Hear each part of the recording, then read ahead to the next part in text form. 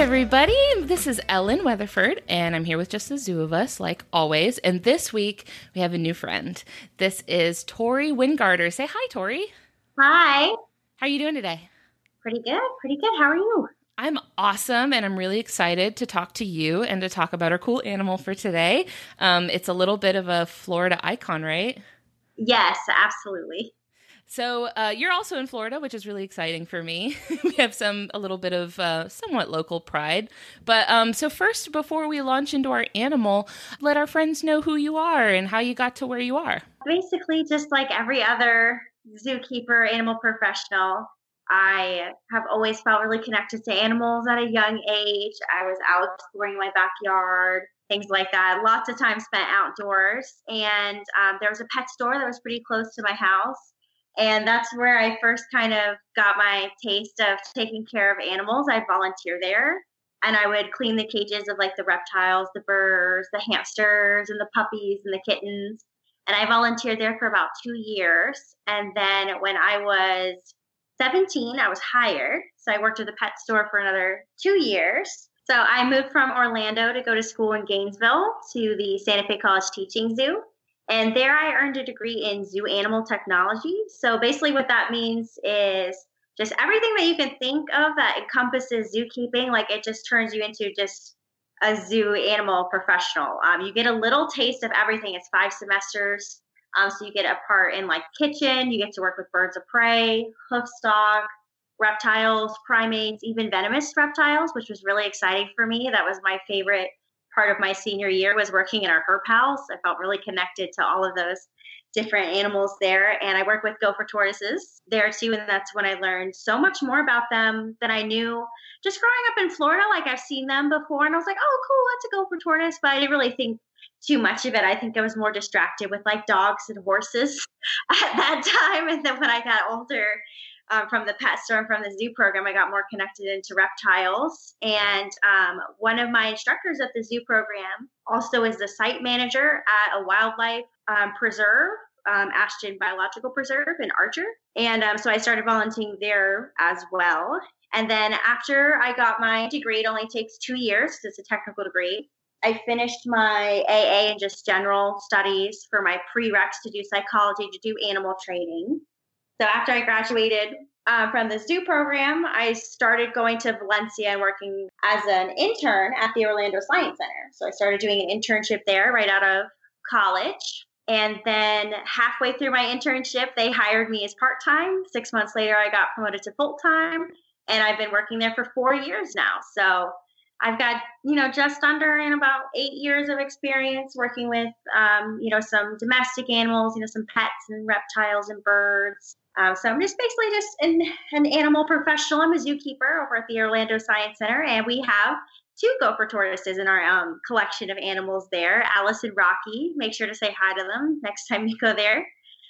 So that's the animal that we're talking about today, right? One of my favorite animals, the Florida icon, the gopher tortoise, or Gopherus polyphemus. I'm really excited about this because, like you said, it's like we have so many awesome reptiles. I think that just the environment of Florida makes our herpetological, I may have just made that word up, it's okay though, our sort of reptile biodiversity really beautiful. So I'm excited to talk about gopher tortoises. And for people that maybe this is sort of their intro to tortoises, can you kind of give us an overview of tortoises? Yes, absolutely. So tortoises specifically, they are different from turtles. Their diet, most tortoises are just going to be vegetarians, while most turtles are omnivores. And turtles, they have to live in the water. Tortoises, most of them cannot swim. They're not aquatic, they're purely terrestrial. So that's the main difference. The habitats, aquatic and terrestrial, and then the diets as well. And if you look at them, turtles, they'll have like claws and their skin looks a little smoother. The easiest way for me to look and see the difference between turtles and tortoises, if you look at their feet. Most of the time, tortoises are going to have really chunky feet with claws. They kind of look like little elephant feet. And turtles are going to have like smoother skin. They've got webbed feet. They usually have like longer claws, things like that. And you also want to look at their shell. So turtles, for the most part, they're going to have like a compressed shell. It's going to be a little flatter so that they can just scoot right through the water. They're really hydrodynamic. Well, as tortoises, you don't have to worry about that. They don't chase prey or anything like that, so they're not very fast. They move pretty slow. They got big, heavy shells that help protect them, and they are connected to their shells. So right on top there's the vertebral scoops, the vertebrae right there. So some people, I get questions sometimes about, do turtles change their shells? And it's not like hermit crabs. Like I said, they're attached to it. So it is painful if they have injuries on their shells, if they get bit by a dog or a raccoon, or unfortunately hit by a car. They do feel that. It's bone, and then there's a layer of keratin on top of that bone. So it's very similar to your fingernail. So on our human fingernails, we can feel hot, cold, pressure, scratching. It's just like that on their shells. And I've worked with tortoises before that really enjoy a good carapace scratch. You could do toothbrushes too, and they'll kind of like wiggle their shells underneath the places that they want you to scratch. And it's absolutely adorable. I love that. I'm very pleased to know that when you are petting a tortoise, which is a delightful experience. It is. They're so cute. I'm really happy to know that when you are petting a tortoise, that delight and that joy is mutual. It's going in both directions. Right. So this week, we're specifically talking about gopher tortoises. So for people that maybe don't know very much about the gopher tortoise, I would love it if you could kind of introduce us. This is not the giant Galapagos tortoise. This is not that big, huge, chunky boy. This is like kind of a smaller one. It's about like, what would you say, like football sized? A little bigger than a football, anywhere from 23 to 28 centimeters. Probably more like basketball. Like they can actually grow up to 15 pounds. Whoa. Okay. Fun fact, the Florida Museum actually has the largest ever gopher tortoise, like ever recorded, preserved at the museum there. I saw it on Twitter. How big is that one? Oh, that's a good question. I don't know. I want to say it was over 20 pounds. Oof. It was pretty big. I saw it because the one that I work with is pretty big. And I was like, this one's 3 times the size of that. So. Oh my gosh. Yeah, about 15 pounds, anywhere from about 23 to 28 centimeters on the carapace. And this is specifically this gopher tortoise species. There are a different couple species. This one that we're talking about right now, Gopherus polyphemus, this is the one that's only found in the southeastern United States.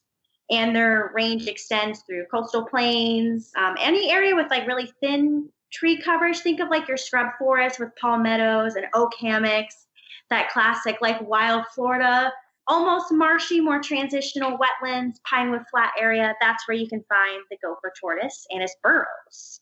And it's going to eat a lot of that dry and dense vegetation that it's around. In captivity, though, they've been observed eating feces from other animals. Oh, gross. And they do it in the wild as well. They've been caught on camera traps doing coprophagy.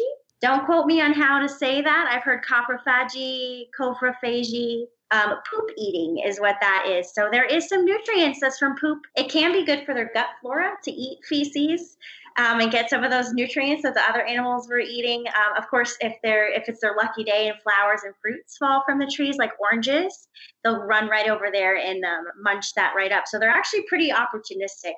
And we're starting to see more of these behavioral adaptations, like I said, with coprophagy. And they're getting more opportunistic with the things that they're trying to eat. They're exploring and finding new foods. They may even try to eat like a carcass or something that they come across. It just depends on the tortoise. They're like, I'll just have a little sample, see if I like it. Yeah, exactly. So they're a generalist. They'll eat just about anything, which is why it's so important. You don't want to put trash on the ground, especially if you're visiting like our national and our state parks. You don't want to leave any litter behind because a gopher tortoise will try to eat something that's bright green and shiny and smells like food, so you want to be careful with that. And you mentioned that they live in burrows. So, like, where would you be most likely to find a gopher tortoise burrow? In a pinewood flat, in a wooded area. Not really that close to central Florida. I'd say you have to go out just a little bit. We do have some protected wildlife areas where you can see them closer. But if you want to see a gopher tortoise, you have to drive about an hour away. You could go to Cocoa Beach. You could go over like St. Augustine. Up in North Florida, they're all around them. They're even sometimes like in Georgia. Their range is all over the southeast. Do they have like a certain type of ground that they like to make their burrow in? Like, are they partial to like, so we live in kind of wetlands, right? So like you get some sand, but you also get some mud and some more like clay sort of ground. Like, do they have a preference? It's definitely in the sandier parts of the forest. It doesn't do you any good to make a burrow too close to the wetlands. If you see a gopher tortoise that's closer to like the margins of a swampy area, it's probably just crossing through. That's probably not where its burrow is. They can range for, miles and miles, and they never lose track of their burrows. Like migrating birds, they use the Earth's magnetic field to navigate, Whoa. which is incredible. They never lose their burrows, and they actually make multiple of them in the pinewood flat, which is so good for the wildlife because over 300 different species depend on these burrows. And that's anywhere from amphibians, mammals, birds, venomous snakes. They all kind of live in that burrow together. Oh, they're helping everybody. Exactly. That's why they're called a keystone species, because if those animals don't have the burrows, if there's a hurricane, if there's a flood or a wildfire, that is those animals' refuge. That's where they go. It's a shelter throughout those storms. So that's why those animals are so important. Everybody needs a place to live. Everybody needs a place to eat. And they basically just give that away for free for everybody in the forest. So they're pretty awesome. Yeah, a lot of times I feel like when you talk about or when you hear about the ecological impact of an animal, it's just in terms of where they are in the food chain. Like it's just like, oh, they eat this or they're food for this. It's not as often heard for it to be like, oh, this animal provides homes for everybody else. I like that. It's not about who they're eating or being eaten by. They're helping. Right. It's pretty charming, honestly. And, they have a lifespan of up to 60 years. Unfortunately, they have a really slow growth rate, though. They don't reach maturity as quickly as other animals. Sometimes it's up to 15 years before they are able to reproduce. They have a very small clutch size, so they don't lay a whole lot of eggs. Like sea turtles, they lay like 60, maybe 10 make it to adulthood. That's great. But with the gopher tortoise, they only lay about 5 or 6. So very small clutch size, slow maturity.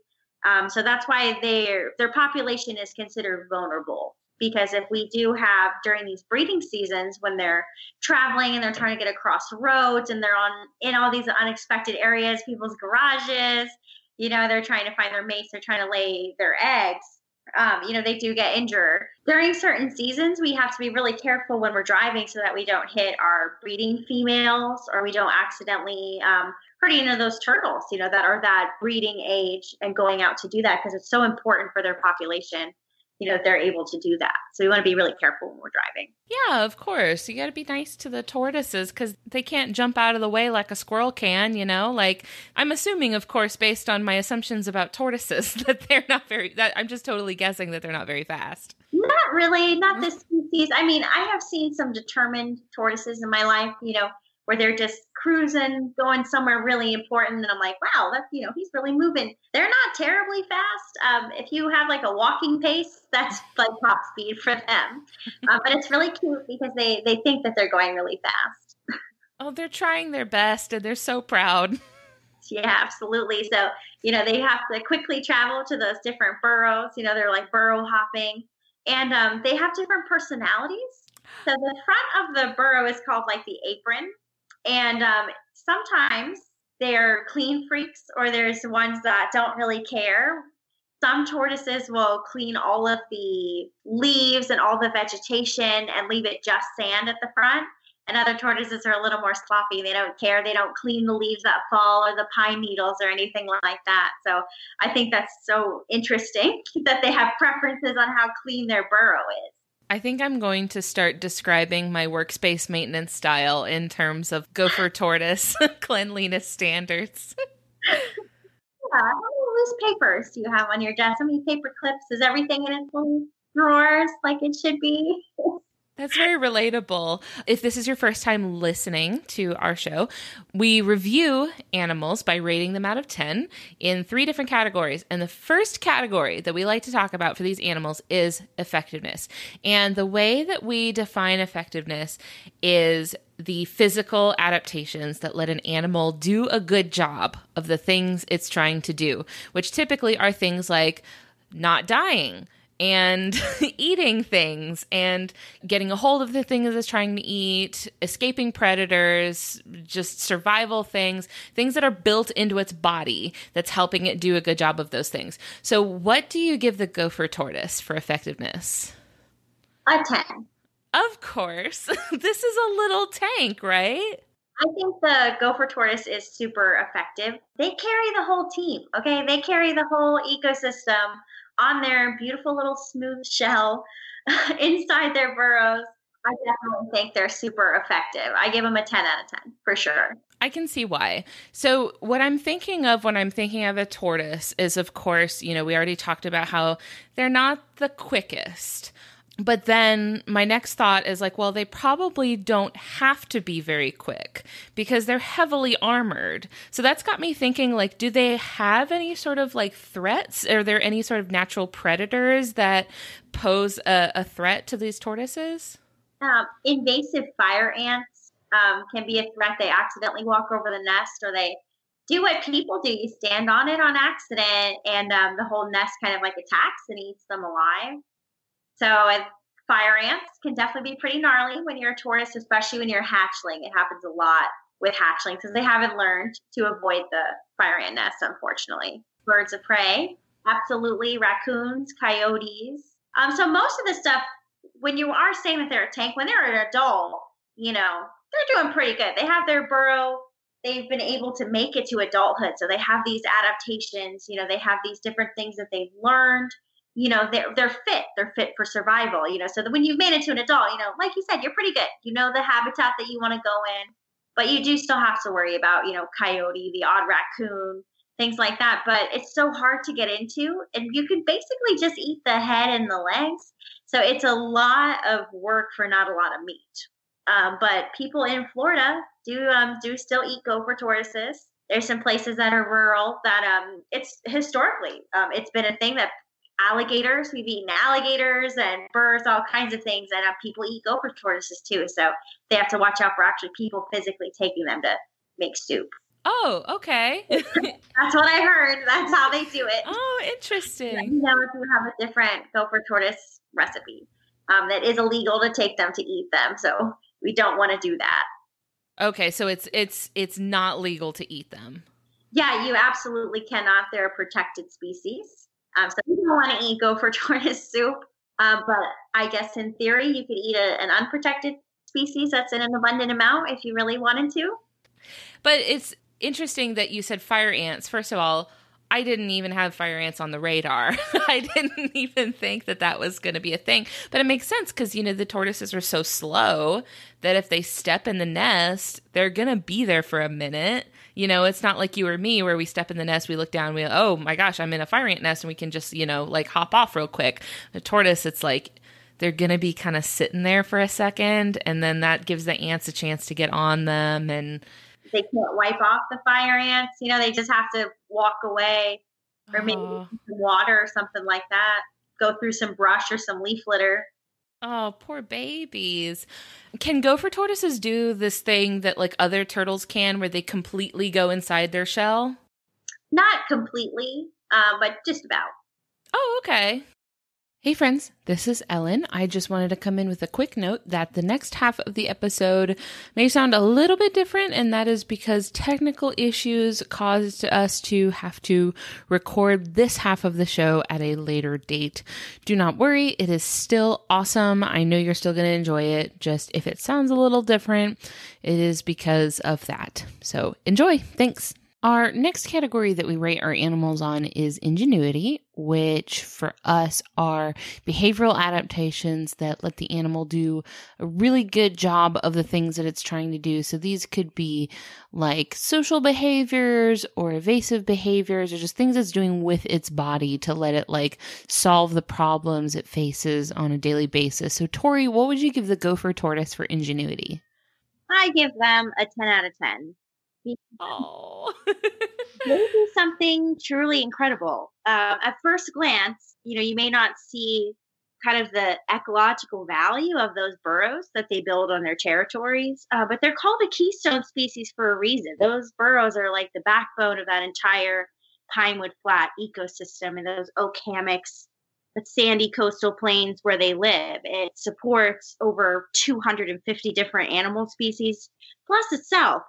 And that tortoise is really smart. He's not going out in the middle of the day when it's hottest. They pick very certain levels of humidity and temperature that they go out to forage or to find mates or anything like that. So even though it is kind of just a brown, like average looking tortoise, they're pretty incredible just for their roles in the ecosystem and the adaptations that they have to survive in our Florida environment. So when you're talking about this burrow, which is really cool, and it's also like a defining characteristic of this tortoise, right? Like, what goes into digging the burrow for this tortoise? Like, are they just kind of shoveling with their little feet, or what are they doing? Well, shoveling with their feet is definitely a part of it. Their feet are shovel shaped. They're kind of big and flat and broad at the front for just pushing it out. And it's a little bit more complicated than you think to make a burrow. They aren't just kind of just digging down. It has to be supported enough for them to go in and out of it many times. And we don't want it to ever collapse on them. That would be terrible. If they got stuck in it, they'd have to dig all the way out again. So what they do with that broad shell, with the way that it's shaped, along with those digging feet that they use, their shell is a big part of supporting that burrow as well. When they're going through it and they're digging and pushing, the top of their shell, the way that it's kind of angled over their head, it packs up the dirt as they move along. So the system to how they build it, and it can be up to 40 feet deep, and some of them have multiple chambers. So when we talked about their food habits before, they're very opportunistic. Over like 70% of their diet is grasses, but they have been observed eating animal poop, carrion, even lots of different types of fungus and moss and things like that. And when you share your burrow with a lot of different animals, there's going to be plenty of tasty little treats left behind. So what kind of other animals do they share their burrow with? Is this like other gopher tortoises or just like other animals in general? Sometimes it is other gopher tortoises. It depends on those tortoises' personalities on whether they want to share their burrow or not. But I work with the gopher tortoise, Alice, who does not like to share her burrow. But they have been observed multiple tortoises living in the same burrow, not for extended periods of time. It seems like it is a little bit related to like courtship and mating, but you can see that. So there is some other gopher tortoises in that burrow, rattlesnakes, eastern indigo snakes, burrowing owls, rabbits, gopher frogs, gopher mice. The list goes on. It's a lot of different invertebrates, vertebrates. Different types of plants and fungus can live in there as well, because there is a lot of nutrients in that soil from all those different animals utilizing that burrow. Oh, they've got their own little world down there, don't they? Yeah, it's really interesting just to see how they can all coexist together. And if there's a forest fire or there's a hurricane or anything like that, those animals in the forest will run to the burrow for refuge. Really anywhere that they can try to escape. And the gopher tortoise is like the lottery when they hit that, because it's nice and deep and cool. And there's lots of other animals to hang out in there as well. I have seen a picture of somebody who was doing a field study. They put like the camera scope down into the burrow, and there was a rattlesnake sitting on top of the gopher tortoise. And they were both chilling there. And it was the most incredible photo I've ever seen. That is so cool. I would have lost my mind. That is like, if you're the type of person who likes your mattresses like super firm. I mean, that would imply to me then that the snake is no danger to the gopher tortoise, right? Like that makes sense, because a snake would not be able to open its mouth wide enough to get a tortoise. Not an adult. The babies, indigo snakes, have been known to eat gopher tortoise babies as well as the eggs. Like I said before, they're pretty invincible once they're an adult. Really, when they're adult, they do have to watch out for those invasive fire ants. Also, feral cats will get the juveniles and the babies, bobcats, even eagles, raccoons, things like that. But not too much going after the full-grown gopher tortoise, because it's very hard to get into, and it's very hard to break that shell as well. Yeah, once you make it to adulthood, you're home free, but you got to really make it through that stretch. It's gonna be a long road getting there. It's unbelievable. There's very little maternal care. She covers up the nest after she lays the eggs, and that's it, and so they're very small. A baby, a hatchling, can fit right in your hand. Oh. Foraging, as soon as they absorb that yolk sac, they move from like neonate to hatchling when they start foraging and eating. I worry about them out there, all those little babies. A common question that I get regarding the shells too is, can you tell their growth rate based on the rings? And you can a little bit when they're younger, but their shells gradually like smooth over, and those growth rings really fade as they get older. Because, like I said, when they're building these burrows, they're pushing it and packing up the sand as they move along. So there is a degree of like wear that comes with that. And their shells are they get gradually and gradually more smooth the older they get. And so those growth rates start to fade. So it's pretty hard to tell once they've reached that full size at like 20 years old. You just basically have to just estimate how old they are from there.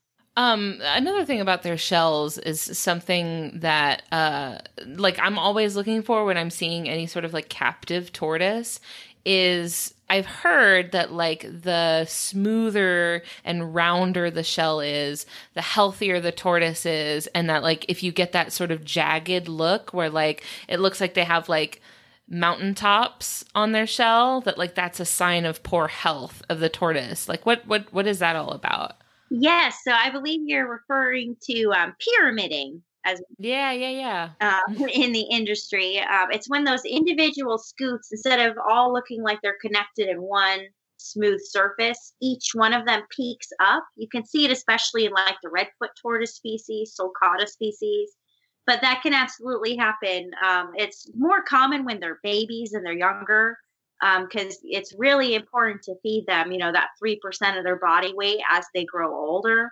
So that way their shell doesn't get deformed or anything like that. It's not permanent. It just takes a long time to correct. So all of those like new pet owners with turtles and tortoises, it's really important that you don't overfeed them so that you don't accidentally end up causing malformations in their shells. So most of the time it is like nutritionally linked. It's very cute when they eat fruit. They go crazy for it, but they really shouldn't have that much. It should be a very special occasion if they get fruit. It should be a lot of just dry hay and grasses and produce. Because the tortoise out in the wild, they're not climbing trees. They don't like ram the trees to shake the fruit down or anything. It just has to get overripe and fall. So it takes a tremendous amount of time, and it'll attract a lot of different animals as well. So it's very spontaneous when it would get fruit or flowers, because it just has to fall on the ground for it. So when we're thinking about ingenuity, and I'm thinking about the way that you are caring for the tortoises in your care, can you train tortoises? Like how receptive are they to, I don't know, taking commands? Like, can they learn their name? Like, how trainable are they? That's an excellent question. I actually train tortoises. I don't train our gopher tortoises in the collection. I only train our redfoots. But reptiles in general, especially with turtles and tortoises, from my experience, they're all very food motivated. So it's very easy to shape around the behavioral cues that they're already getting. Most of the time, a lot of captive tortoises are kind of like accidentally trained because of classical conditioning. You show up, you feed them, they like that. So they associate you with the food, which is why I always tell people to never feed wild animals, because they'll think every single person has food. And it's the same with kind of just all animals. So a lot of people, guess we'll see when I walk into our cypress swamp that like the animals will start coming up to me and they're like, oh, they like you. Oh, you train them to do that. And I'm like, they like food, so they like me. And classical conditioning. I'm the stimulus, like Pavlov when he rang the bell and fed the dog at the same time. The dog started to salivate. When they see me, they start getting hungry, whether they are or not, just because I feed them multiple times a day. So you can train them. As far as teaching them their name, that would probably be a little challenging, because gopher tortoises, they don't actually have external ears. That would be a problem. They can't actually hear you call their name. But I would imagine that you could teach them a different kind of name, not a verbal name. Maybe if you stomped 3 times on the ground near them, and you held out food and they came to you for that, they would eventually learn that when there's like stomping or just when I see the person, I'm going to get food. So you'd have to get a little creative about how different types of cues that you could use besides verbal ones. And most of the time, animals, they don't speak.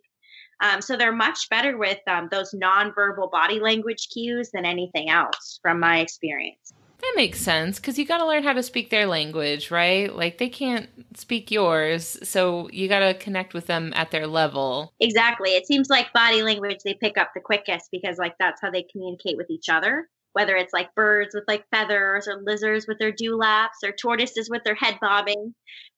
I've never personally head bobbed at a tortoise before. I wonder what they would do. Are they able to like interpret cues that they would do to each other? Like if another animal did it? I know that sometimes for some animals, like if you meow at a cat, they look at you like, what are you doing? This is not it. Like, this is not what you do. Like, would a gopher tortoise just look at you like, no, this is not your thing? I would imagine they kind of look at you like that all the time. They just got an attitude. Yeah, mine are like, you got food? No? Okay. Go and sit down and go to sleep.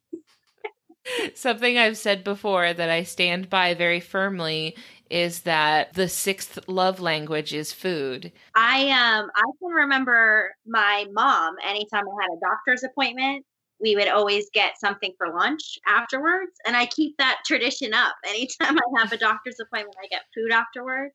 And it works for everybody. Anytime there's something you don't really want to do or don't like particularly, like brushing your teeth or something, find a little way to reward yourself. And food's a great way to do that. I take my kiddo to get cake pops. He just last week had a doctor's appointment, and afterwards I took him to get a cake pop, and that was definitely, it worked as not only like positive reinforcement, but like an incentive. It was like, if you're good this whole time, there's a cake pop in it for you. Like, just like continually reminding the whole time, like, cake pops, cake pops, cake pops. Genius. So animals respond to that really well. I think we've all kind of realized that if we've ever had pets before, it seems like they're always starving. I know. I have a beagle, so I know exactly what you're talking about. You mentioned that, we were talking about their burrows and how they dig in the sand and in the dirt. Are they able to move in and out of the water? I know that tortoises typically are the ones that are like on the land, as opposed to being in and out of the water or completely in the water. But like, can they swim in any way? Like, what is their relationship with the water? It's very limited. They usually won't seek out deep water. They do like to soak. They do need to stay hydrated. So they'll go to like puddles and ditches, and they'll go up to the margins of bodies of water. But they don't swim very much at all. And they're not very buoyant either. So if you decide to help a gopher tortoise across the road or out of the neighborhood or something like that, I always suggest to people, whether it's a turtle or a tortoise, just don't put it in the water. Just put it next to the water. Put it in the direction that it's going, out of the way of like a walking path or the road where cars are. I've heard that if a turtle is trying to cross the road and you pick it up and you put it back on the side it came from, that it will just go again. Is that real? Are they like very stubborn like that, where they're like, nope, this is what I wanted, this is what I'm doing?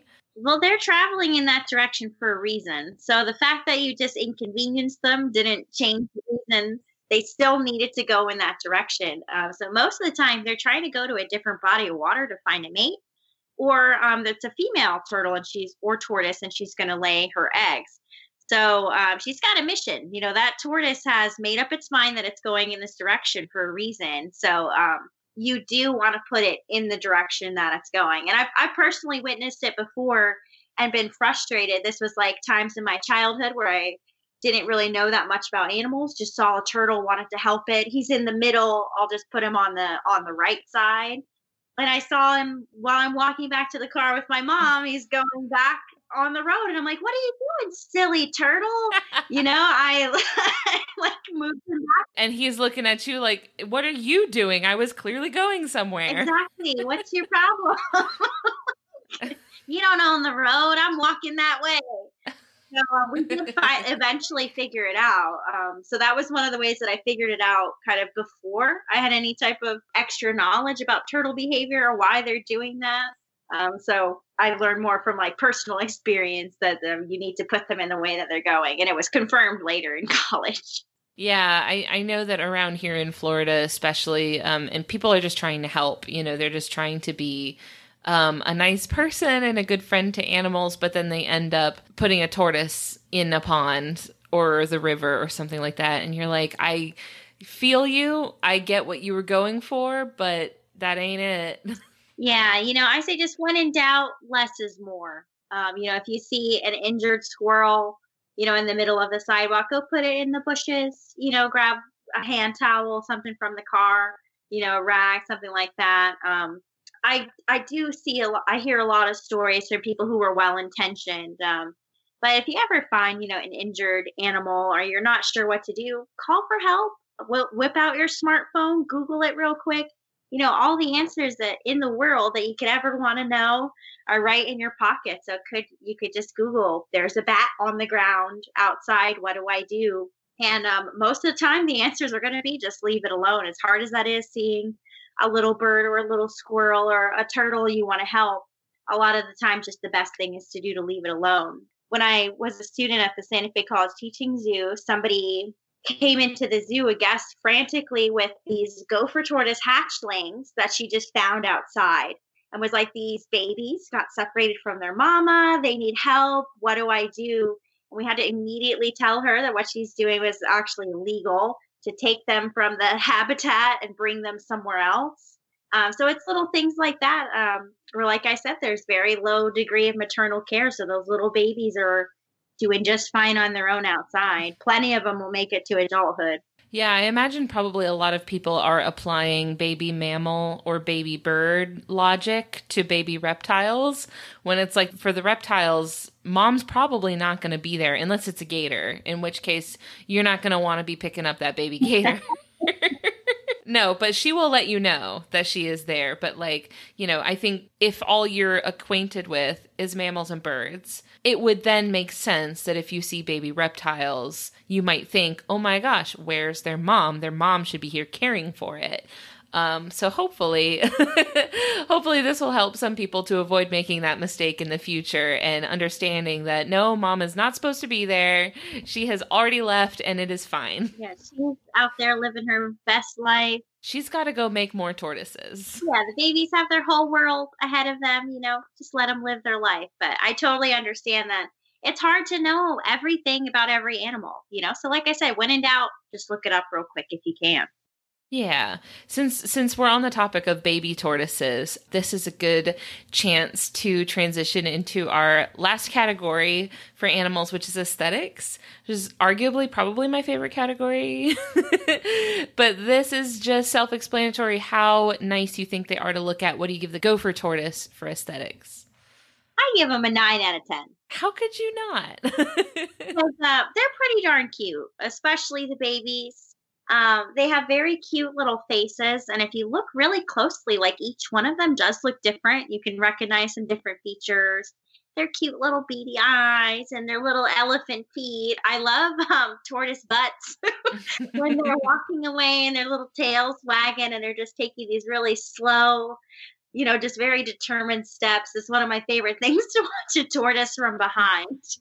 I think the only reason it's not a 10 out of 10 is if they were just a little bit more colorful.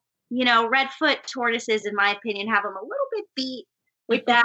I do like the colors on some other tortoise species, but for being a brown tortoise, I think they're pretty darn cute.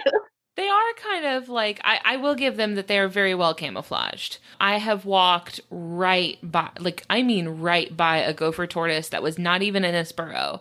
It was all the way out, just chilling in the dirt. And I walked right by it and didn't see it. And it wasn't until I was walking back that I saw it. And they were like, oh, yeah, it's been there the whole time. I was like, oh, shoot. Oh, yeah. You didn't see him? So, yeah, the brown does them well. Everything on them is so thoughtfully adapted. They really are just an incredible species. And even though they are, not not super great to look at. They're not that flashy or exciting like other mammals. They are very cute. They do have a nice smile. Yeah, they have a great smile, very cute little eyes. And the babies are just adorable. That's basically any baby animal is cute, but tortoises especially. What is the safest way, if you need to for whatever reason, what is the safest way to hold a tortoise? Because I've seen them held like burgers, and I'm not sure if that's what you're supposed to do. Yeah, that's a tough one because they do a behavior called raking, where they rake both of their front legs and their back legs against the side of their shell. And for the most part, gopher tortoises don't have like really sharp nails. But when they push with their little legs, they're surprisingly strong. And if you're not ready for it and they hiss at the same time, you could potentially like drop that tortoise because you got startled and it like swept your fingers. Especially maybe if it was a child holding it, like that's the leg sweeping across your fingertips might hurt you. So I say if you have to pick it up, hold it by the back. You want to grab under the shell, kind of holding it like by the rim towards like the front of the leg openings, if that makes sense. So you hold it like not around the whole tortoise where your thumb is on the carapace and your fingers are on the plastron. It's kind of like both of your fingers are on the carapace part of it. That makes sense. So you hold it by the leg openings in the back and just very quickly walk it across the road. Or if you're not comfortable picking up the tortoise because you're not experienced with reptiles or animals like that, don't want to get pee or pooped on or hissed at, any one of those reasons, just use your foot and scooch him across. Their plastron, that belly shell, is extremely tough. A little like 10-yard scoot on asphalt isn't going to do anything crazy. All right. I was thinking about that because I was thinking about like how I would describe the visuals of a gopher tortoise, and I think they look like a dinosaur hamburger. Like if you just like made a hamburger out of a little dinosaur, because they do have that like they're scaly, but they have that wrinkly sort of appearance to them that makes them look just like wise and ancient. Precious and all-knowing. I know. Like, I feel like every single tortoise looks like it's 300 years old, but like, how old are they normally? They don't actually live that long compared to other tortoise species. They max out at about 80 years. Most of them, pass away around like 50 to 60. That's still pretty good. Like, that's a good chunk of time. Yeah, pretty close to a human lifespan. Any type of animal that's in the human range, this is definitely a wise, very well-traveled individual by the time it's an adult. And also another good reason not to get one of these as a pet. Yeah, that's something to think about because, sulcata tortoises, which are like the third largest tortoise species out there, something like that. They're really popular in the pet trade, and they live to be over 100 years old and get up to like 500 pounds. So anybody thinking about getting a turtle and a tortoise, I definitely urge you folks to do your research first. Look up how big they're going to get and how long they live, because you have to feed them for their entire lifespan, right? Ideally. So with the tortoise, it's about $10 a week in food times 50 years with some species. So keep in mind that there's going to be a lot of cost involved with any pet, really, but especially reptiles, because you have to go to a special veterinarian that will most likely be more expensive. It's like when people get a parrot, and it's like you have to have a plan for like the parrot's going to be in your estate. Like you have to already assume that and have a plan in place for when that pet drastically outlives you. Yeah, for sure. Having a plan, definitely key. Well, I think that's everything that we had to go over for the Gopher Tortoise. I wanted to kind of wrap up by giving you an opportunity to talk about just like what kind of stuff you're involved in now, like what kind of work you're working on, what kind of projects you're involved with, anything that you just kind of want people to know about. Sure. Well, I don't have too much going on right now. They're not really opening a lot of volunteering and internships right now. So I don't have a tremendous amount going on, but I still am a member of the Orient Society that is dedicated to indigo snake conservation. And that indigo snake is more of like an umbrella species, saving like those pinewood flats and all the animals that share the habitat with the indigo snake. So very proud to be a member of that organization. I'd love to work there one day. I also volunteer at the Ashton Biological Preserve and Research Lab, which is in Archer, Florida. And there I volunteer by doing husbandry with their critically endangered radiated tortoises. He also, it's a preserve where he'll also raise the gopher tortoise hatchlings and release them once they get a couple months old. And I work with habitat restoration there too, just trying to make that area less fragmented and kind of clean up all of the junk that was left behind by other people. So we rip out old fences and tear down old sheds and things like that, just trying to make it more natural as possible and kind of erase the footprint that the people before left on that property. So I absolutely love working there. The site manager is one of my good friends, and he is so passionate about helping gopher tortoise populations in Florida. He actively is in legal battles with the state and the county, trying to protect land and kind of regulate how many gopher tortoises that they're allowed to entomb each year due to all of our development.